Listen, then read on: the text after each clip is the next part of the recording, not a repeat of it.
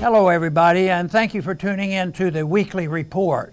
This month marks 50 years since President Richard Nixon closed the gold window that had allowed foreign governments to exchange U.S. dollars for gold. Nixon's actions severed the last link between the dollar and gold, transforming the dollar into pure fiat currency. Since the Nixon shock of 1971, the dollar's value and the average American living standard has continuously declined while income inequality and the size and scope and cost of government have risen. Since the beginning of this year, price inflation has increased much and it could continue onward to exceed the 1970s era price increases. Understandably, Republicans are trying to blame President Joe Biden for the price increases. However, a major cause of the current price inflation is the unprecedented money creation the Federal Reserve has engaged in since the 2008 market meltdown. This, though, does not mean Biden and most U.S. politicians of both parties do not bear some responsibility for rising prices. Their support for the Fed and massive government spending contributes to the problem.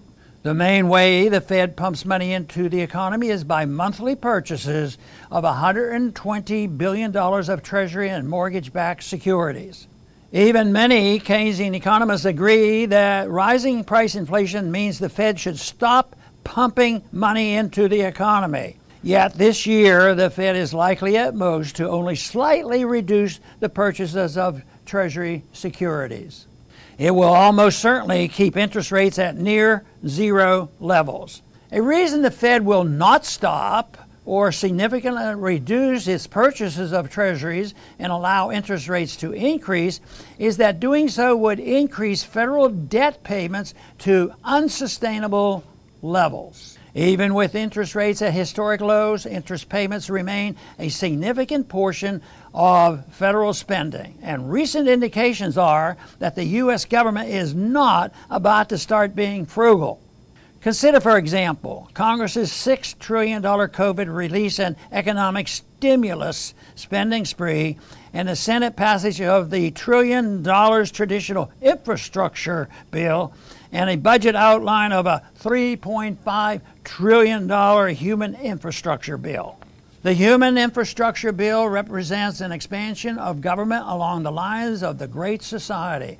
Among the initiatives are universal pre-kindergarten, 2-year free years of community college, increased government control of health care via expansion of Obamacare, Medicare, and Medicaid, and a raft of new government mandates and spending aimed at reshaping the U.S. economy to fight climate change.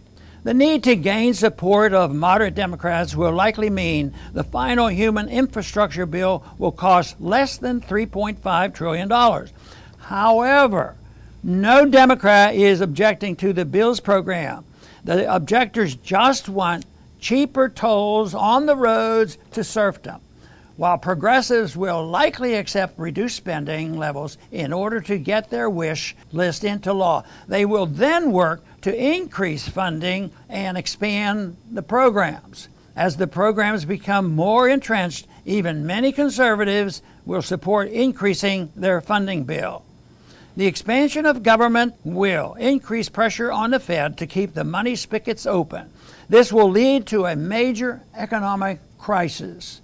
The good news is the crisis may mark the beginning of the end of the fiat monetary system and the welfare warfare state, along with the dawn of a new era of free markets, sound money, and limited government. Thanks for listening.